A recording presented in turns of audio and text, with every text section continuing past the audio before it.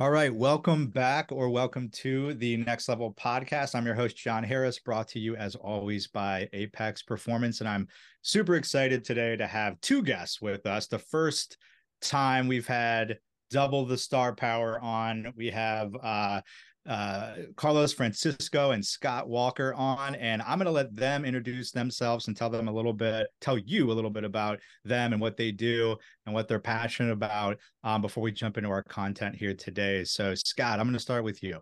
All right, I'm Scott Walker. I am one of the co-owners of Corporate Security University with Carlos, my good buddy. And I spent my backstory is I spent 20 years in military and federal law enforcement before I went into the private sector, and mainly focusing on corporate investigations. Carlos, go. Let's go. Hey, John, thanks a lot, man. Next Level Podcast. I appreciate it. Apex. Thanks for supporting this kind of stuff. Well, I do this because I love the industry. I grew up in the industry since I was a kid, and I'm very passionate about it. That's why I work with my great friend, Scott Walker, in Corporate Security University.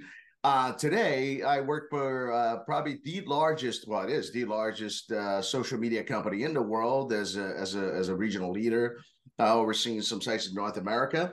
And but in my past life, I spent 21 years at the Walt Disney Company, and then from there, I came and continued in the sports entertainment world, and somehow I landed in tech. So got to work for AWS, but now I'm here today with you, John, which is more important than anything else in the world, buddy. Good to see you. Fantastic. Great to see you guys. Great to have you on, as I mentioned. So what we want to talk about today, what we're going to focus in on is the topic of leadership and leadership development in the security industry. I think it's something that the three of us are very passionate about. And I've noted through similar to you gentlemen, I grew up in the industry. I started as a security officer when I was, fresh out of college, and went that whole path. Somehow I found myself working for a tech startup in product development now and partnerships. So we can talk a little bit about how careers can take windy turns. But what I want to jump into now is, how do we? So I have this hypothesis that we're missing the boat in the industry on true leadership development, and that there's a lot of opportunity to fill that gap, and that historically we have leaders, influential leaders. So you have some companies that have great leadership development, but it's because they have great leaders in that, versus us having mechanisms and programs and capabilities to make leadership a great competency across the industry. So Carlos, I'm going to start with you. What do you think is the greatest opportunity or challenge that we have in leadership development in the industry? And why don't we start there? Yeah, thanks, John. I think look, the toughest challenge that we have today is moving on from this 1950s kind of idea of what security should have been.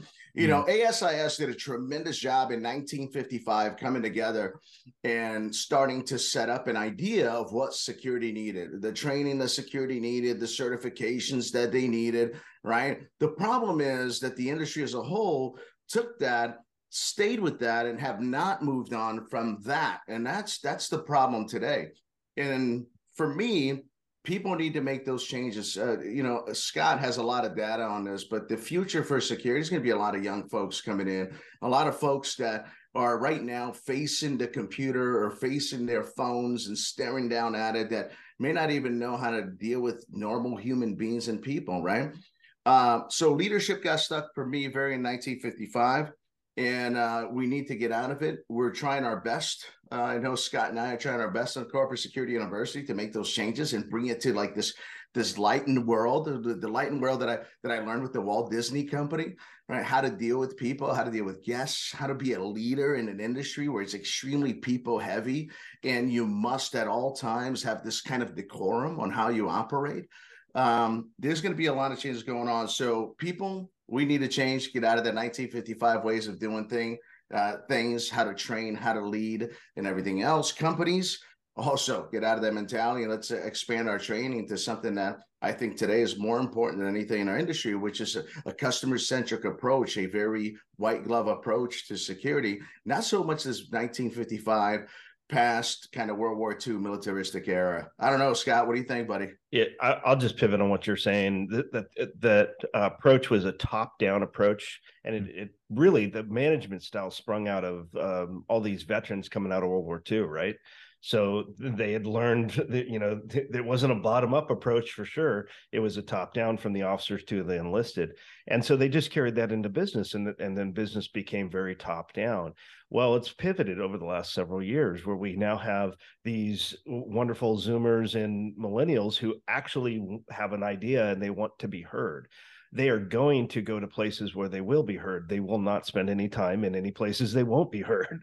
So we need management to realize that, understand it, and embrace it, as well as technology, like what Carlos is saying. But to be more specific, I think they need to really embrace AI and automation. Machine learning and all these things that kind of are keywords, and everybody thinks AI is going to take us all over, and it'll be like Terminator. But you know, even in the educational world, the use of Chat GTP, people thumb their nose at it, or your teachers will say you'll be expelled if you use it. I'm not saying you should cut and paste right from Chat GTP and believe everything it says, but it's certainly a tool that we should be using to help us understand and manage people. Because the biggest thing, and Carlos alluded to this too, but the biggest thing that's coming that nobody apparently in corporate security world is really trying to understand is the demographic bomb that's going off, right? We're losing the baby boomer generation by 2030. The last of the youngest baby boomer will turn 65. That is an incredible amount of transition of knowledge that is gone from the industry, never to return. So what do we do? Because we're Gen X. So we're right in the middle. We're one of the smallest generations. The millennials are a bigger generation, big generations. Baby boomers have big generations, millennials, but their millennials are not a big enough generation to take this all over. So we are going to have, and we are probably already do have, millennial CSOs. We are going to have Gen Z CSOs who are going to have 4, 5, 6, 7 years in the industry, and then they're going to get the top job. Whereas previously, the boomers had the top job, and it took them 20, 30 years to get there, right? No longer do we have that ramp up time of, oh, you take 20 years to get there. No, we need to figure out how to teach the millennials now, today, how to make those decisions. They can't just go and rely on all this experience. It's gone. Scott, there's a lot of amazing points I want to pull some threads on there.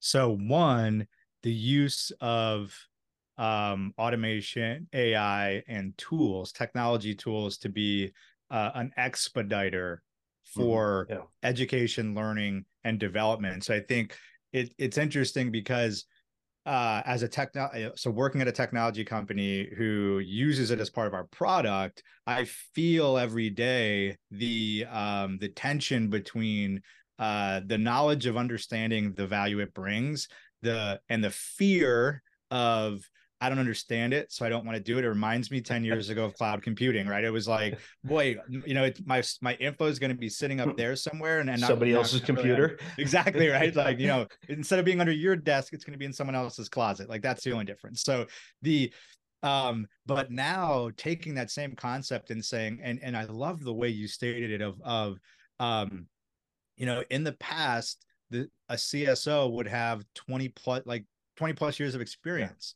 We don't have that luxury today. We need people ready. And it's funny because when you think about, and it's across, and this isn't a security alone problem. This is an industry problem. I've heard it referred to as the gray wave. Yeah, silver wave. Silver wave. Yeah. So you know, it's that group, and you know, I'm 41, so I'm just on that problem. Like, depending on where you read, I'm 82. I'm either Gen X, millennial, or something in the middle, right? So I claim you as Gen X. You're good. You're in.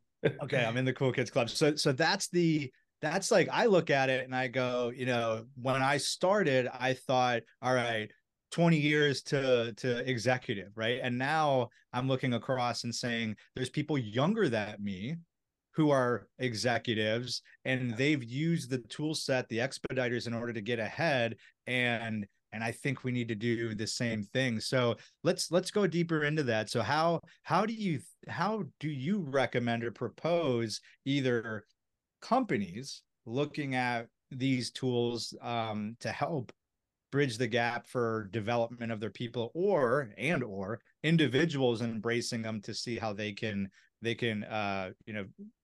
power curve their development growth? Well, the good thing is that we're not reinventing the wheel here. This kind of thing was done by the old greats, Thomas Edison's and the Marie Curies of the world. They utilize technology to help them achieve, right? So the Industrial Revolution changed the world, right? And we've sped up and we've compressed time. That is the biggest advantage to anybody who's trying to learn: compressed time. If you can use technology to compress the time that takes to learn something, you need to do that. And again, I go back to there just won't be as many people in the future doing the jobs. I mean, I hope that we can keep our baby boomers in the industry, because we're going to need them. We need that historical knowledge. But if we can use the biggest advantage is using that technology to compress time to learn and to adapt to the changing environment. Because one thing's for sure, what we are doing today will not be how we're doing it tomorrow, right? I mean, if Elon Musk gets his way with his SpaceX rockets, that's not going to take us to Mars before it will take us to China in an hour. So you think about going from Los Angeles to China in an hour on a SpaceX rocket. That's the kind of level and speed of change that is going to occur over the next 5 years. And if we're not ready for it as leaders, if we can't go, today I know Bard AI, but tomorrow I need to know whatever the latest AI is, or I need to understand cybersecurity. I need to understand technology applications in a digital world. The people who still carry money and are I will always pay for things with dollars, cash. I haven't carried money in their cash in a long time, right? Since COVID. So what is the next thing that's going to be happening? I do believe that the advantage is, if you aren't forward leaning, then we won't be advancing in the ways that you think and we think people should be.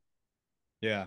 Yeah, and I'll tell you, John. Yeah, man, I'll tell you. There's a lot of things you're talking about leadership and here and what the future would be like.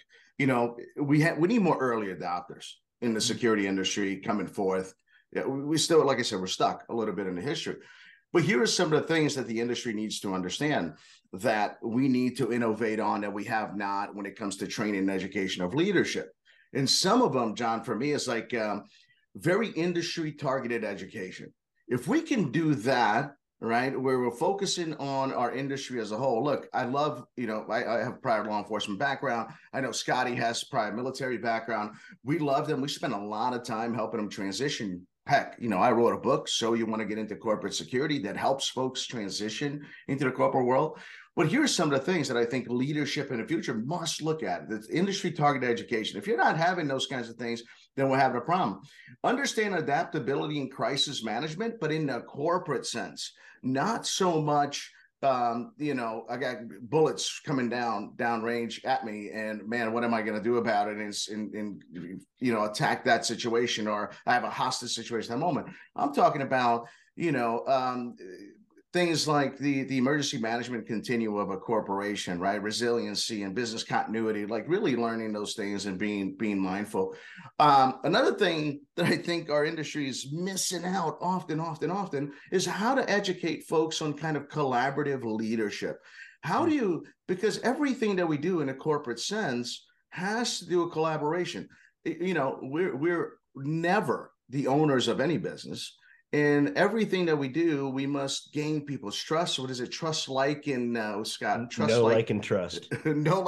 People have to know, like, and trust us, right? In order for them to believe in what we're doing, and then kind of go along with the plans that we have forth, right? Is being able to do those things. Also, strategic thinking. One of the things that I've learned in leadership and security from a lot of leaders that I've had is that a lot of their thinking is like, okay, what's going to happen to me when I make a right here at this light? It's really right dead in front of you. See, in the corporate world, I'm thinking 3, 5, 10 years down the road. So that's strategic thinking for leadership. I think it's huge, and we're missing out on. in order to be flexible. And here is the key: innovative. Man, we're stuck with like old dogs, man. We're stuck in some old stuff. So if we can get, more early adopters into the game, and last, I'm going to say that we're missing out on actually two last things. I'm sorry, I'm not rambling on here, but two last things, which for me is that knowledge of the industry dynamics. We do not educate our security leaders on the dynamics of corporations.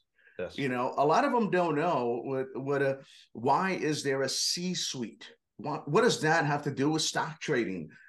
How important your decisions are to where you can land in jail in federal court if you don't make, and we're seeing that leaders today in security companies are getting in trouble, but because they don't understand that they're, again, I love them, but a lot of us come from law enforcement and military like Scott and I did.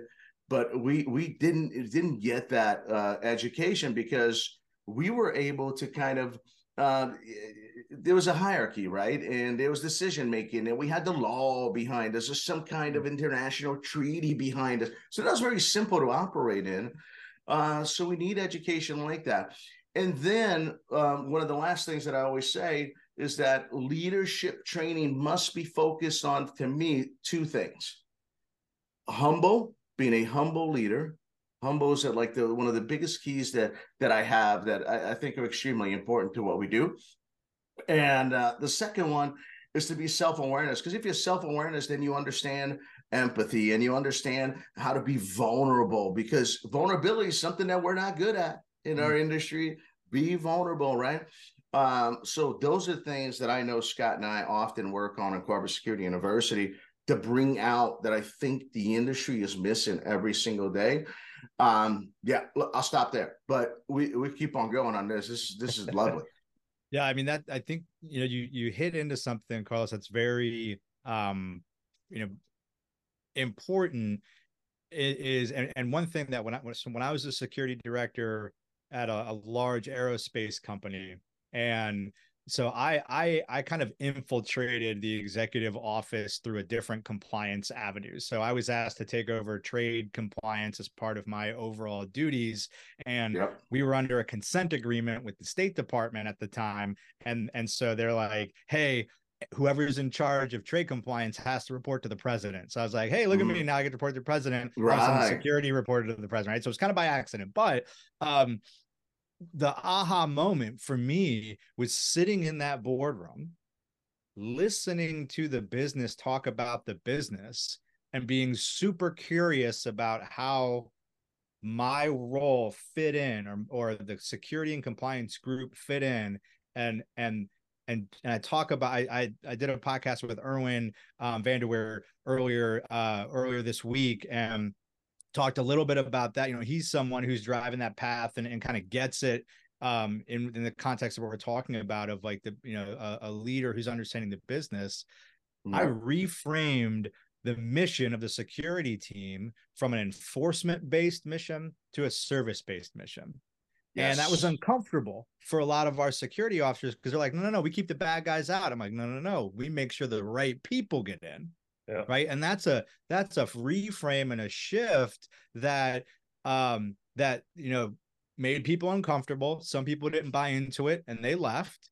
Yeah. But it also allowed me to get a lot of goodwill with stakeholders whose budgets I was dependent on to do the things I wanted to do and to be innovative and to invest in new technologies. So Carlos, let's talk about that a little bit, about just the way we talk about security and talk about it with our stakeholders. What are your thoughts on how leaders need to be communicating about what they do and how they do it?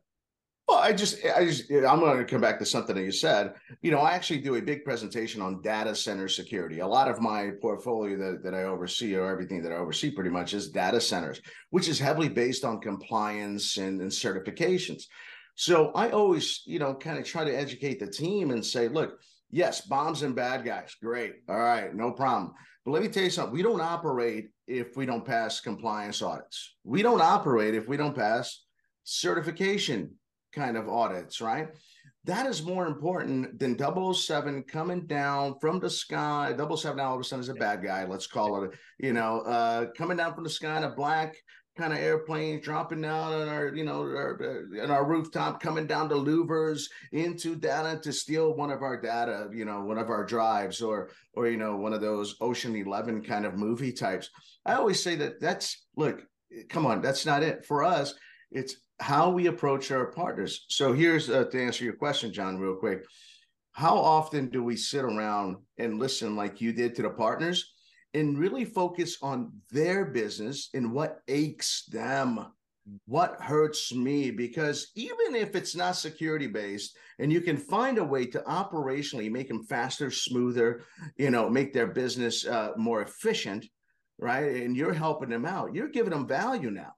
You're not just a blood-sucking security department that gives them nothing, right? Now you're helping them as they're saying, yeah, man, we're trying to get this from point A to point B. And all of a sudden, a faster way to get there, and they haven't talked about it. You're the person that should be raising your hands. Hey, I got an idea, guys. How about we partner and we'll get you right in this way, right?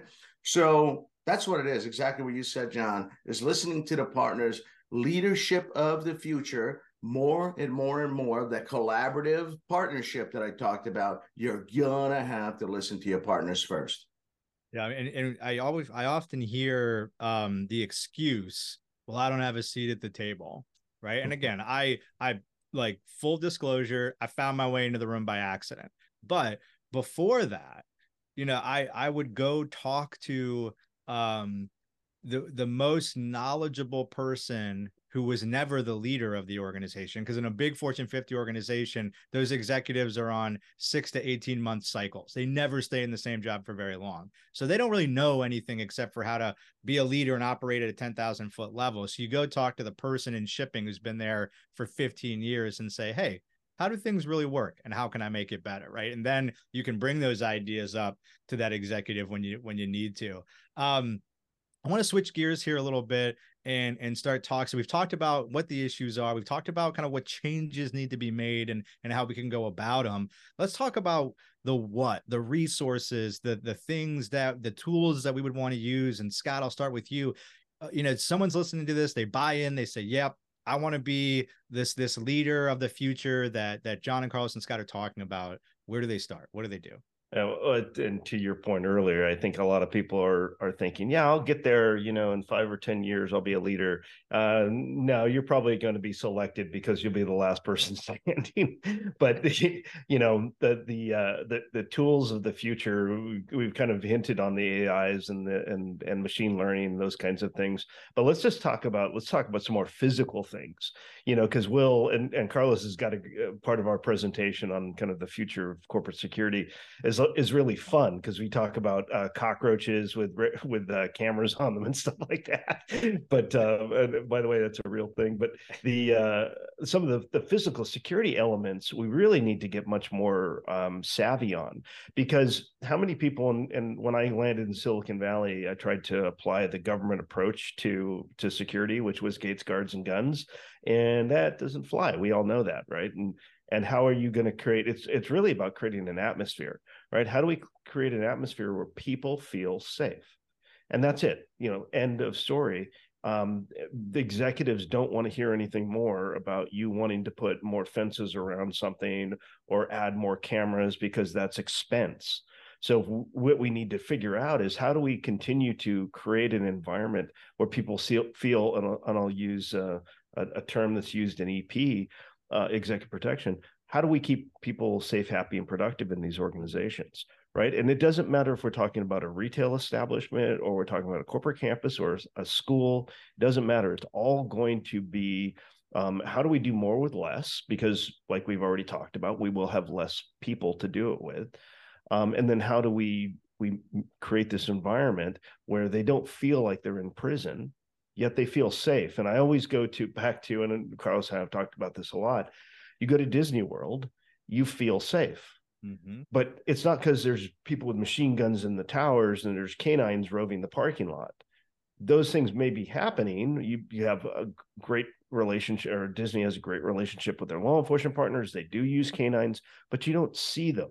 and you don't feel like, when you go to an airport, you feel like you've been searched and every cavity has been checked, and you feel like you finally got to the inside and you're safe, right? You don't necessarily have that at a place like Disneyland. Well, how did they create it? It wasn't cheap, but it was part of their DNA, right? So if you as a leader aren't making security and safety part of your DNA, we're doing it wrong. And I think way too many, we all love going to GSX. We love our vendors because we cannot do any of this stuff without our vendor partners. But when we go to GSX, there's a lot of flashy lights. There's a lot of military uniformy stuff going on, and there's gates and there's cameras.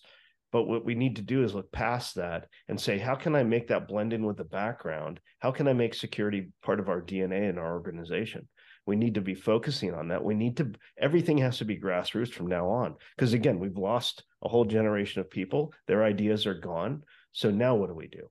Right? We get to recreate is what the reality is. So the good and the bad are, if you're a maintainer type leader, I don't know what to tell you. You better get comfortable with change. Yeah. I think if you're holding on to the norms of yesterday and today, you're gonna have a really hard time tomorrow.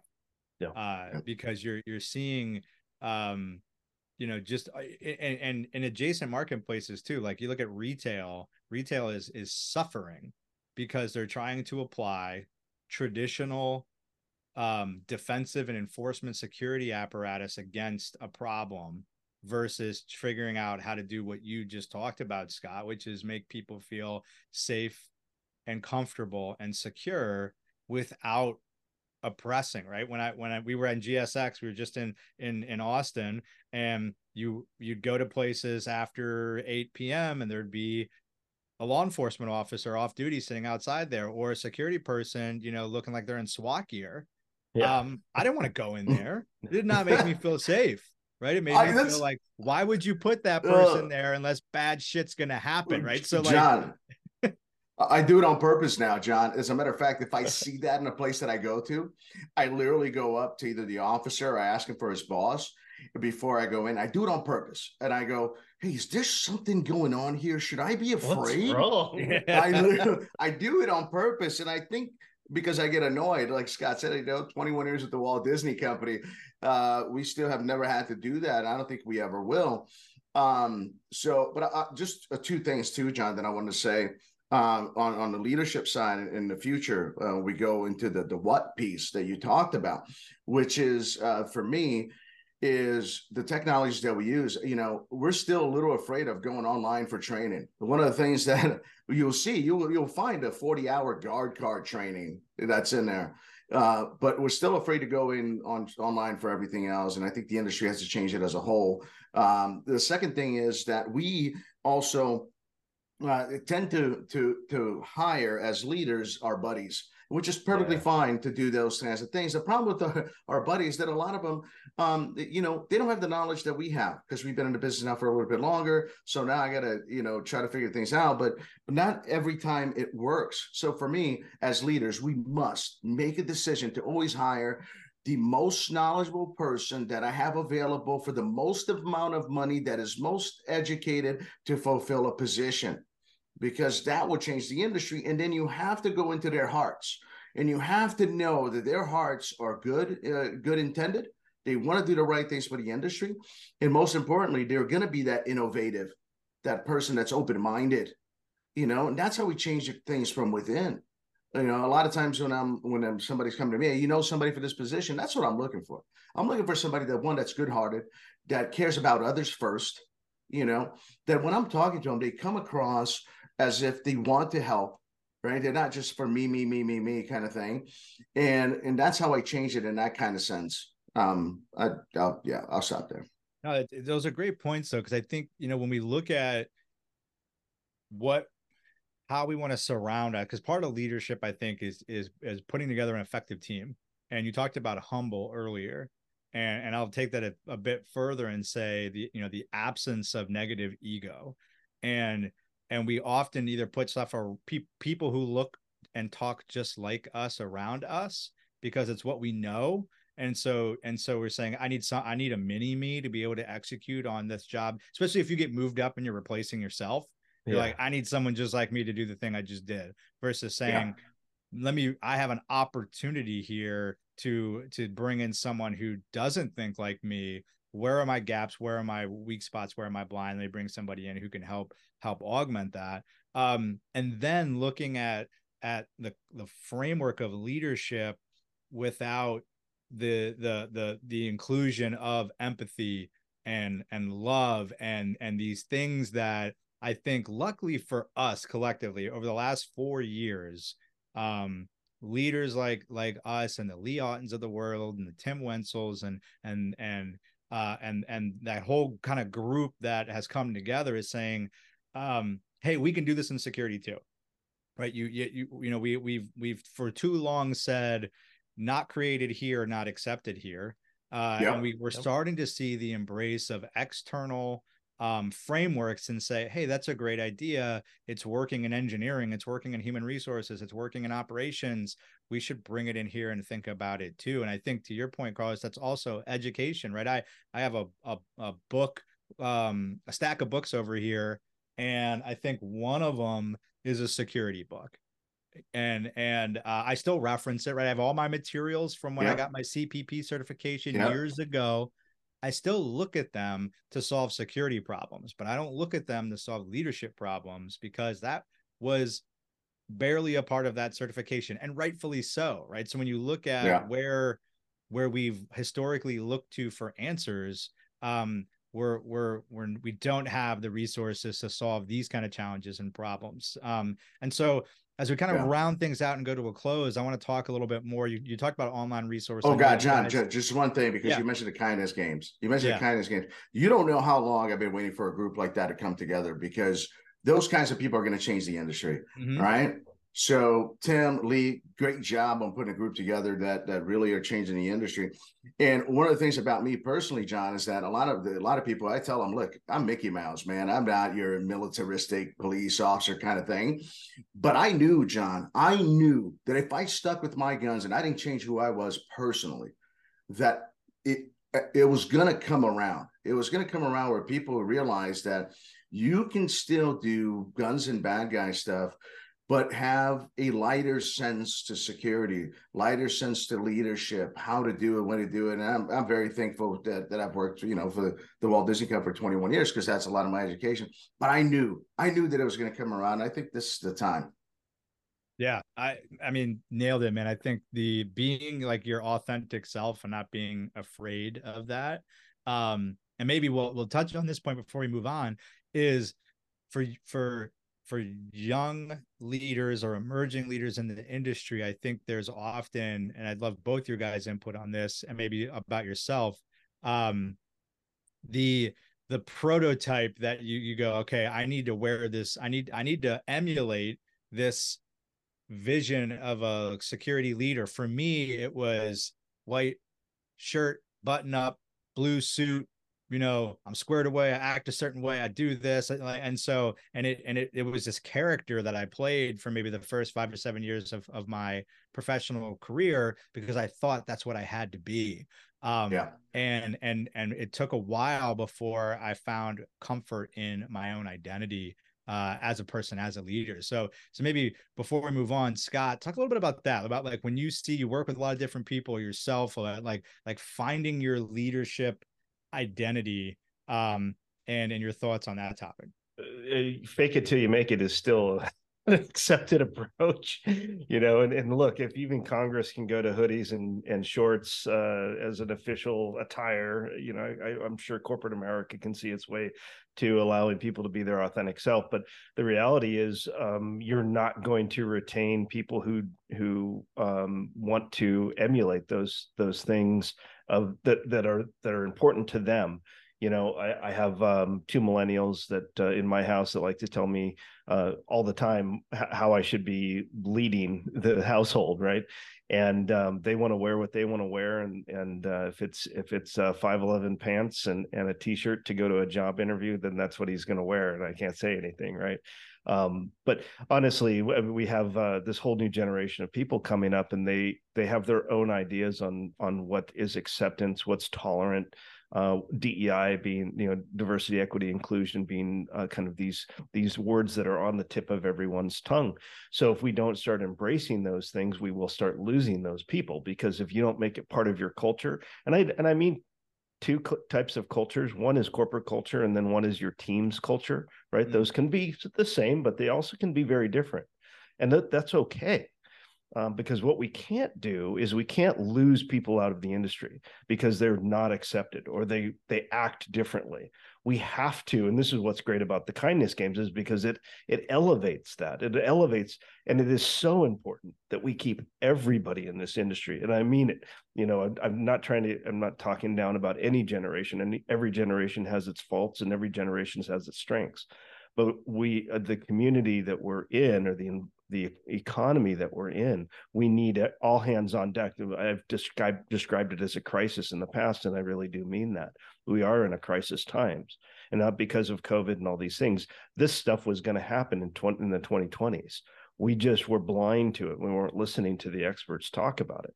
So if it whether it's a type of clothing that you wear, or the way you approach problem solving, I think we need authenticity. We need people to embrace whatever it is that if you can create an economy where people can be their authentic self, we will all be better for it. And that means inclusivity to all generations. Yeah. And I'll tell you, John, if nobody's picked it up yet, there's an awesome book out there. It's Leading Relentlessly, and it's by a gentleman by the name of Stan Partlow. If you haven't had a chance to see him around yet, and one of the things that he talks about is being deliberate on how you lead, and how you can how you can match your personal goals with your professional goals and make those things happen. So if anybody, Stan's a great guy too. So Stan Partlow, great book out there, Leading Relentlessly. As you say, I don't have many security books in my bookshelf. Neither do I. So yeah. No, fantastic. So in closing, I want to give opportunity to recognize and acknowledge what you guys are working on. So talk a little bit about the university, talk about the resources that you have available, where people can go, the content that's there, and what they can get out of it. Carlos, if you want to go first. Yeah, absolutely. One of the cool things about corporatesecurityuniversity.com is that we designed a way to move forward in the security industry, and that is creating nothing but courses that you wouldn't see out there in the world, like leadership in corporate security, right? We have this trademark called Corporate Security Magic, which is taken on the how we were going to approach security in the future through a customer-centric approach. So if anybody's looking for education based on that for your officers, for your team, for anything in that way, it's great. All of our courses are CPE now certified with ASIS, which is really exciting for us. And our goal with Corporate Security University really is to change the industry and make some things happen. And the coolest thing that I've seen so far, John, is folks coming to us and saying, hey, can you design me some specific courses on this and add that customer-centric twist to it, man, that future viewing way to it. And I'm really excited about that stuff. And obviously, So You Want to Get Into Corporate Security is my little book that I have out there to help folks transition. By the way, we have transition courses as well on Corporate Security University. That's actually how we started. And last but not least, my new book is coming out very soon. So You Want to Start a Corporate Security Program. Now that I got everybody into corporate security, how do you design an entire program from day one all the way till it's running nice and smooth, Ryan? Scotty, what do you got, buddy? Well, I'll just talk about the kind of origin story of what our sense of urgency was around having CSU or creating CSU. Was we noticed that, hey, CPP is great, APP is great, but how do we bring these folks from uniformed security officers to security leaders?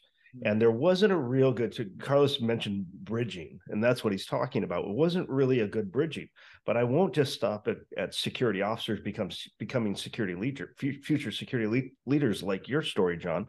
But I'll talk about our law enforcement military partners too, who think I was a chief of police, I can just become the head of security for Google. And while that might feel like it translates, it doesn't. But we also wanted to give them a path, Because what we do know is that we've been at war for 20 years and all those people are getting retirement eligible.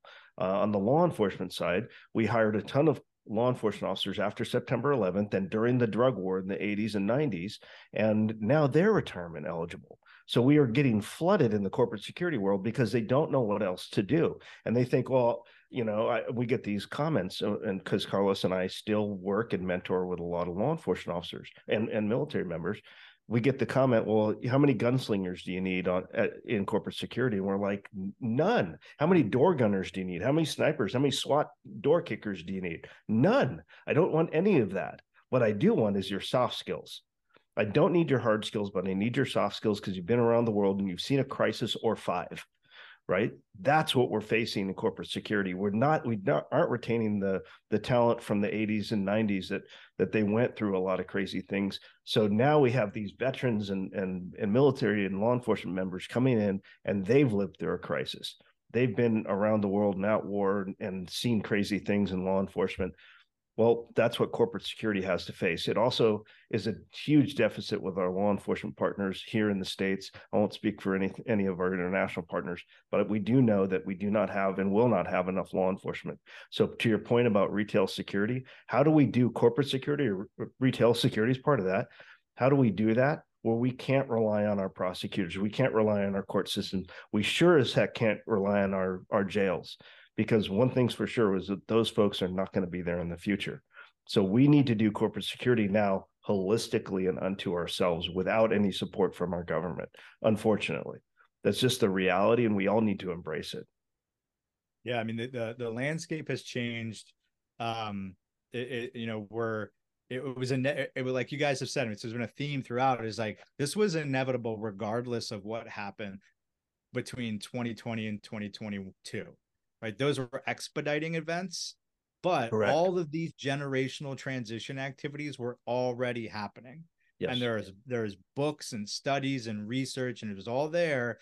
And I distinctly remember listening to a podcast on technology innovation on a run, and it was a startup leader talking about creating AI because we're not going to have enough people to do the jobs we have today. So we're going to have to automate them, and we're not displacing people. We are augmenting the lack of their presence in the future. Right. And so that's I think, right. That's something that sweeps across all these different places. So, well, gentlemen, thank you so much for the conversation today. It's fantastic to get to know a little bit more about you, more about your backgrounds. Our passions are very much aligned. When I decided to start Apex Performance 2 years ago, it was specifically because I thought it took me 15 years to get from where I was to where I am. How can I help people do that in 5 years? And just getting out content resources, things to people to help them, support them, to move faster. You talked about compressing time earlier. So, we're trying to compress time for all those in the security industry who want to get there a little bit faster. So appreciate you guys. Thank you very much. For our listeners, corporatesecurityuniversity.com. I'll put a link to it in the show notes. Also, if you're interested in learning more about Scott and Carlos, go to their LinkedIn pages, and they can find more there. So appreciate you guys. Thank you so much. Let's do great things. All right. Thanks, guys. Thanks a lot, John. Appreciate it.